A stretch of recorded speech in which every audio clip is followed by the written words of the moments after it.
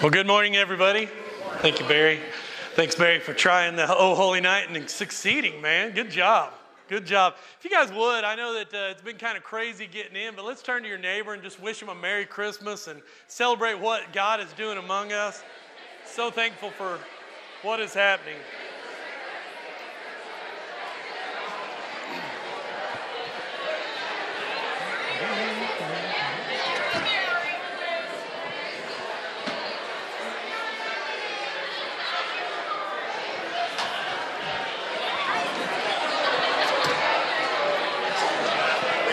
Merry Christmas.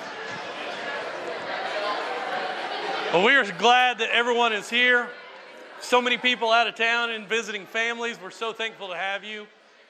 And thankful that you chose to be here with us this morning to celebrate, to be in wonder and awe of the nativity, of this wonderful story of God deciding to come and be with us, but choosing to do it in a way that is so unexpected.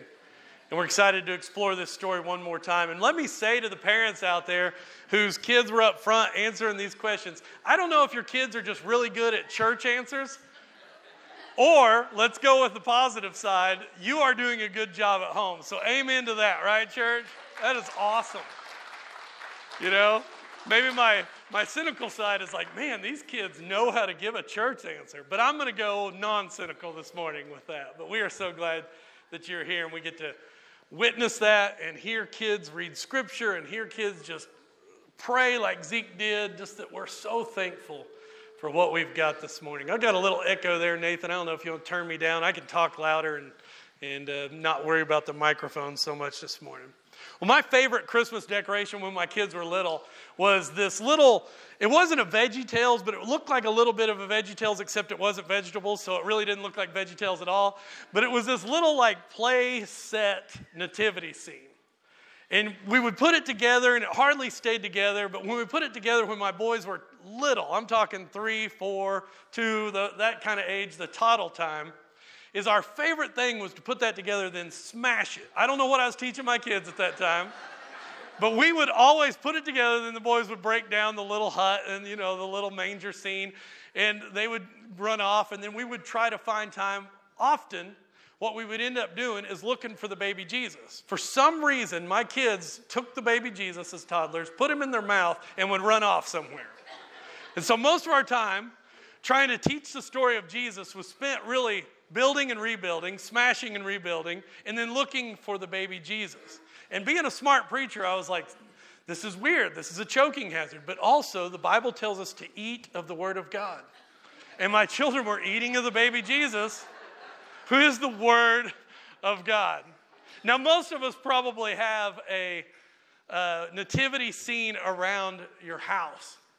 But I discovered some nativity scenes that are just amazing this week. I looked up world's strangest nativity scenes, and I want to share a few with you this week. There's some out there that are just so good. And if you have these, please come find me after service. I want to know more about you. I don't want to know more about your nativity scene. I just want to get to know you. Come over for lunch or something. But here we go. Here's the millennial hipster Christmas. Right? Taking selfies, getting their Amazon Prime delivered. Got 100% USDA beef right there. It's a strange one. Here's one that our men will enjoy if you've been on our men's retreat. It's the meat nativity, right? Brad, next year's menu, I guess. Ugh, sauerkraut base, that looks gross. Anyway, for our artistic friends out there, here's the minimalist, artsy, something you'd find in a modern art museum, maybe MoMA, somewhere out there. This one I kind of like. It's cupcake. Very well done. Somebody that's good at cake decorating. And then this one, if you have it, this is strange. Read your Bible. This is Frankenstein. Now this one. Now, as strange and as fun as some of those are, I want to share with you one today that's actually biblically accurate that I'm willing to bet that not many of us have. It's more biblically accurate. Usually our nativity scenes aren't that biblically accurate because of timing, but this one's actually pretty accurate. It's the nativity with the dragon. It's a nativity story with this red dragon overlooking the whole story. See, there's 4 birth narratives in Scripture. 2 that we know well. There's Matthew. Each of them have their own emphasis and uniqueness. One being Matthew and his emphasis on the Magi coming and presenting gifts. Luke is unique in its way as it presents the shepherds coming and kneeling and glorifying and having this experience out in the fields with the angels. And then the third one is John, and it's one line. It's just nestled in there in this poetic form of John 1:4. The Word became flesh. He came and tabernacled or set up his dwelling or moved in next door. But there's a fourth one that we talk about probably the least, because it appears in the strange book of Revelation. It appears in Revelation chapter 12, which you'll see on the screen here in a moment, but if you want to follow along, I would encourage you to. It is a story of imagery and symbolism. In Revelation, the story of Jesus' birth is told not from an earthly perspective, but a heavenly perspective. A quick time, sped up version in which we get to see, which this is what Revelation means, it means a peek, a revealing. Not an end of the world. Revelation means a revealing, a peek behind the curtain. And so this Christmas story, as we're about to read, is a view of the unseen. And Revelation 12 starts like this. It says, a great sign appeared in heaven. A woman clothed with the sun, with the moon under her feet, and a crown of 12 stars on her head. She was pregnant and cried out in pain as she was about to give birth. Now, it's probably, I would encourage you not to get lost in the weeds here. Of course, the book of Revelation is apocalyptic literature. It's a little bit foreign to us unless you spent time with it for a while. But Revelation, in short, is a retelling of the biblical narrative. Revelation condenses all the imagery of the other 65 books in the Bible into one. John puts together images from all over the text, trying to make sense of a world gone crazy for Christians then and for Christians now. And as you'll see soon, these words in this story in Revelation about a sign with a woman who's dressed with the sun and standing on the moon is not only powerful in imagery, but it's powerful in its relevance. In this chapter, the woman wearing the sun and robe, standing on the moon with 12 stars on her head, is simply the realization of the plan of God. If you read it at first glance, you'd say, well, that's Mary because she's pregnant. She's about to give birth. Yes, and it's the hope that appears first in Genesis 3 that there will come a child who will squash the head of the snake. And so what you're getting here is imagery of the plan of God coming to fruition. And then in the next phrase in verse 3, another sign appears. In this story of nativity, in the birth story, there's not only a woman about to give birth, then the text says, another sign appeared in heaven. An enormous red dragon with 7 heads and 10 horns and 7 crowns on its heads. Its tail swept a third of the stars out of the sky and flung them to the earth. The dragon stood in front of the woman who was about to give birth so that it might devour her child the moment he was born. Here, the story speeds up. The plan of God coming to fruition, seeing from a heavenly realm, suddenly, not only is there a woman in the vision, but there is a dragon. And I want us to see this, so I borrowed a dragon from Mary Smithy in town this week. And I'm so sorry for Alan and your family. You guys are about to get a face full of dragon. What we see in this text is not only a dragon, but this massive dragon. A dragon with 7 heads, right? And 10 horns and 7 crowns on its head. And it's so big that it's able to sweep a third of the stars out of the sky. There he is. The meaning of this. Now in the text, he's not biting on a candy cane. Oh my goodness, that's right in your face. I'll move him over here. He's not so tough. There we go. Is that a little better? Okay, sorry about that. His wings move. This is a really cool deal. But eyes on the preacher, please. No, I'm just kidding. Oh, just kidding. What we have, though, is this vision of this culmination of all the might of a biblical character. Interestingly enough, the way he's described, 7 heads, 10 horns, 7 crowns, is the summation of all the crowns and heads and horns of the 4 beasts that are mentioned in Daniel chapter 7. This is an image of all evil and all chaos coming together in one moment. And this figure has come to stop the plan of God. And of course, we know who this is. This isn't hard to figure out in the book of Revelation who the dragon is. The dragon, of course, is the enemy, the Satan, the deceiver, the one who leads the world astray, or the snake. The biblical figure who, in the text, motivates and animates the forces of empire, the powers of darkness, the chaos and evil in the world that we find ourselves. And this dragon, although he looks festive here in the text, is mighty, but not mighty enough. He's ready to gobble up the baby whenever the baby would be born, to destroy the plan of God, to stop. The song from a heavenly perspective would be, "Hark the herald angels sing, a dragon waits to eat the king." And the text continues. She gave birth to a son, a male child who will rule all the nations with an iron scepter. That's Psalm 2. And her child was snatched up to God and to his throne. The woman fled into the wilderness to a place prepared for her by God, where she might be taken care of for 1,260 days. Then war broke out in heaven. Michael and his angels fought against the dragon, and the dragon and his angels fought back, but he was not strong enough, and they lost their place in heaven. The great dragon was hurled down, the ancient serpent called the devil, or Satan, who leads the world, the whole world, astray. He was hurled to the earth, and his angels with him. Now, time here has collapsed. What Revelation did, chapter 12, in just 9 verses, was give you the gospel story up until the cross and the resurrection in very, very short time. It's the Gospels on fast forward.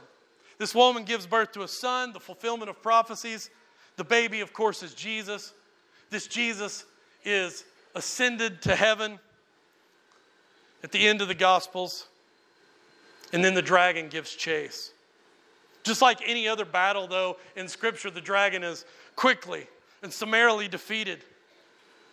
But yet, if you pick up the text again in verse 13, the dragon goes on to pursue the people of God, to pursue the woman and those that she gives birth to later, the apostles, the followers of Jesus, the disciples. The point is this, and don't miss this today. The point in Revelation is you are going to be living in a world where the dragon has been defeated, but yet he is not disarmed. He's like that bad guy at the end of a horror movie who you think is defeated, and then he turns and he gets you, right? It's the jump scare. Revelation is telling early Christians then and now and any time in between that when the nativity happened, when the birth happened, it set in path the defeat of Satan. But we still live in a place where he is not yet disarmed. Now, of course, this version of the Christmas story is wrapped in all kinds of imagery and symbolism, and some would even say a lot of mystery, and that's true. But I want to point out what is very clear. Because from heaven's perspective, although we love the song Silent Night, and I love to sing it because it was a bringing of peace, in heaven's perspective, this was no silent night. The Christmas story is not some Disney-fied version of Jesus with lowing cattle singing some hymn, right? It is a night of violence, a night where the enemy was somehow foretelling and seeing his future end. And so the birth narrative in Revelation is not only the story of Jesus coming as a child, as a miracle child, but Jesus also coming as a liberator, as a redeemer, and a conqueror of the agent of death. It's not often, and this is where we get into some of the truth and the relevance, and I will speak from my own perspective. It's not often that I am thinking during the Christmas season of Revelation 12. Anyone with me? I'm not putting up Christmas trees, not that I hardly do that in my own house, to be honest with you, right? I'm not helping put up lights. I'm not thinking, well, I'm trying to once again wrap a gift that looks like a 2-year-old wrapped it. I'm not sitting around thinking during this time of season. I do this to celebrate Jesus coming into the world to defeat a 7-headed dragon. Right? I don't know if I've ever had that thought. But we need this story. We need this scene of a nativity with a dragon, because in it, what we start to see is a truer story of the gospel and our place in it. I want us to think about how dark the world can seem. Weldon, if you'll get those lights for us, and Nathan, if you'll get the stage lights. We know that the world can seem utterly dark at times. We feel that encroaching darkness that this dragon brings on us. And he's not near as friendly with little lights in his belly like this one up here. But in this story, what we hear, and what you'll soon witness as we read a little more of the story, is that though the dragon is defeated and not still disarmed, light has come. And maybe that's the most important reason to remember the Christmas story from Revelation 12. It's odd how Christmas is also not a time of just joy, but Christmas season can also be a time where the effects of the dragon can be the most dangerous and the most painful. It's this strange tension that we all live in, and we feel it no matter if we've been in life for decades and decades, 8, 10 decades, or if we've been in life for just a few decades. We feel the tension that while things are to be jolly and we do have reason for joy, there's a tension between that joy and the pain and the darkness in life. There's times where it seems like because of the world we live in, everybody else is living the Hallmark movie that is so popular, those movies that are so cheesy but yet popular. Everybody's living that except you or me. And I think we need to be honest about that. We need to be honest about that tension that there's going to be empty chairs at the Christmas table. There's going to be a voice missing in people's life this year.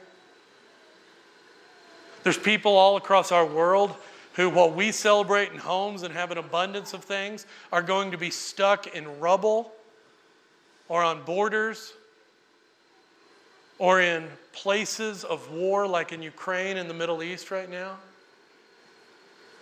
Not singing joyous songs, but wondering, is there any hope? Maybe that doesn't reach you, but I also want to mention the fact that also Christmas can be another just time where the darkness reminds us that we're still stuck. Stuck living with bad habits, stuck living paycheck to paycheck, still stuck unforgiven by a loved one, still without that desire, without that prayer answered, without that child, whatever it is, on and on. We realize, and the dragon reminds us, I think Revelation's point is to remind us the world is not right. This is not as it should be. And unfortunately, darkness seems to win. But that's exactly why we have the birth narrative. The birth narrative is a proclamation that while things were dark, Isaiah 9, light has come. See, Christmas in Revelation 12 is a story of a Savior and King who loves us so much that he would enter our world. That he wouldn't stand at a distance and say, good luck, but he would enter into the world and take on the dragon. And I believe the gospel of Revelation 12 is summed up with these 3 phrases.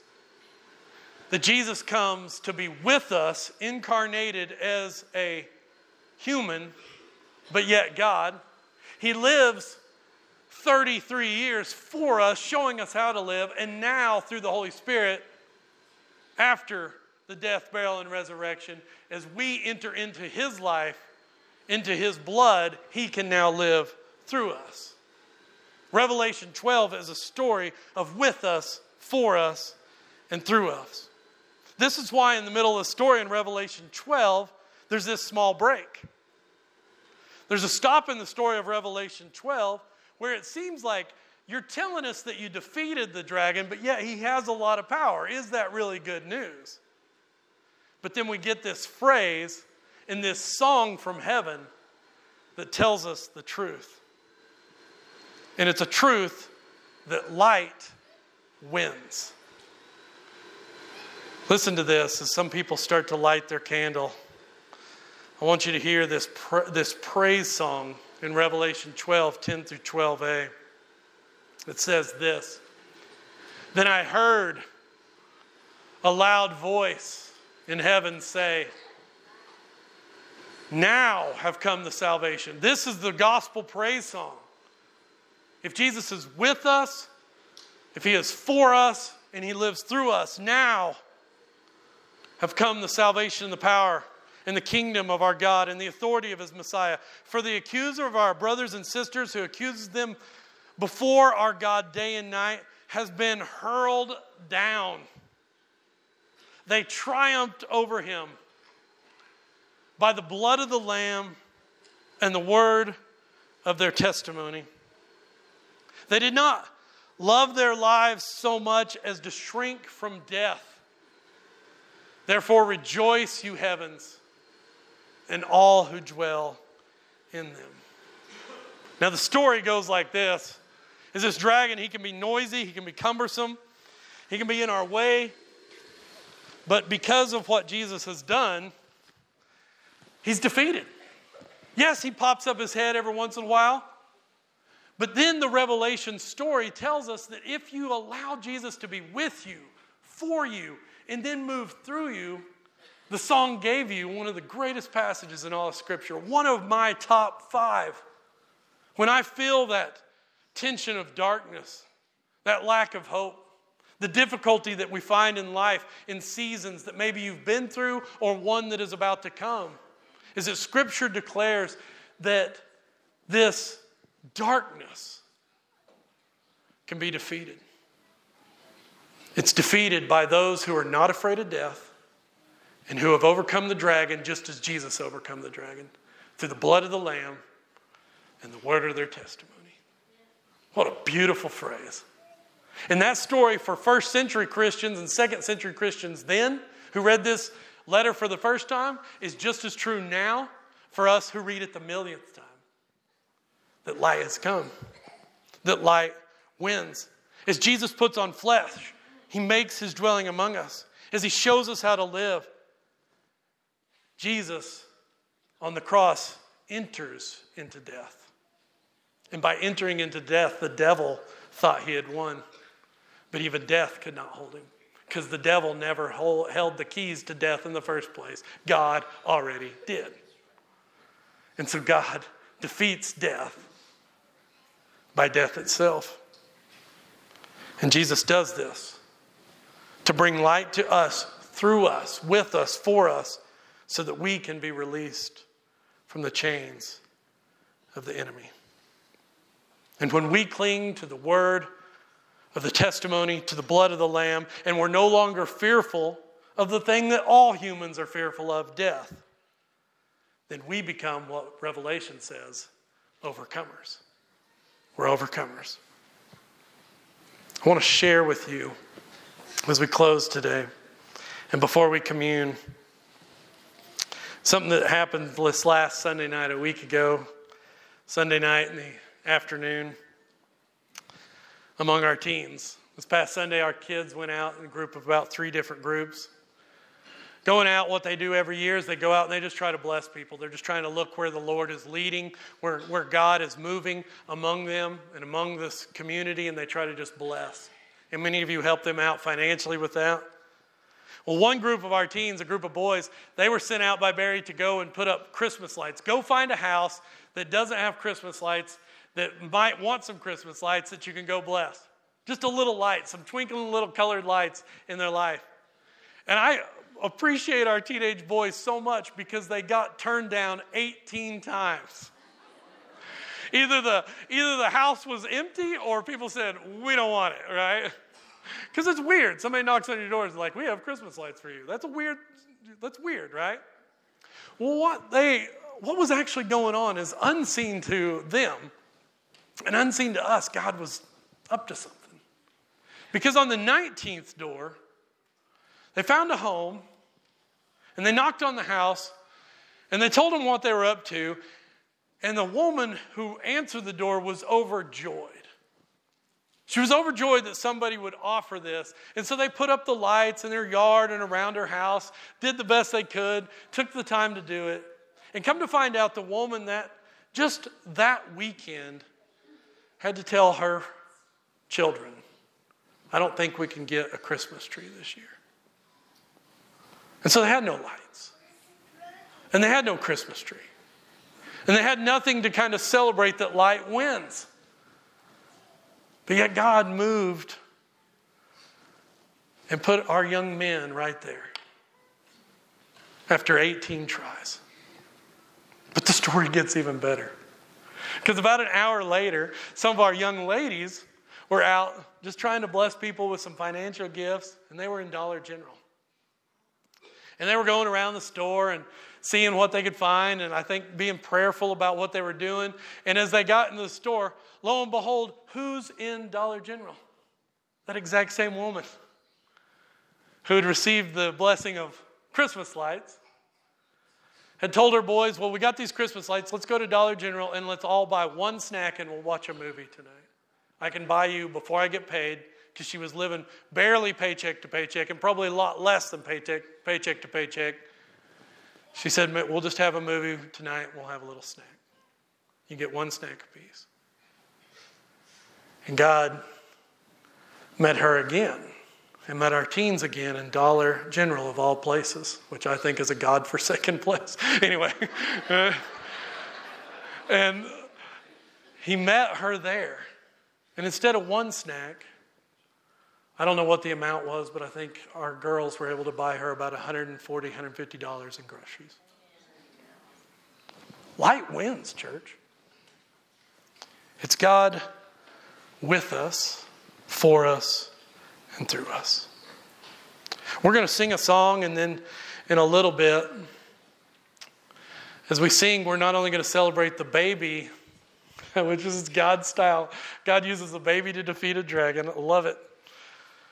He uses the lamb to defeat the enemy. We're going to get a chance to commune together. I'm going to ask you to keep your candles lit for that song, and then we'll have a few instructions and some prayer over our communion. But we are thankful that you're here, and let's rejoice as Barry leads us in song. Let's all stand together as we do that.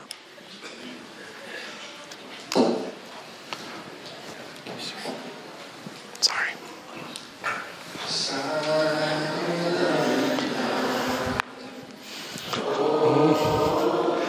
You're brave, man. All is calm, all is bright, around yon virgin mother.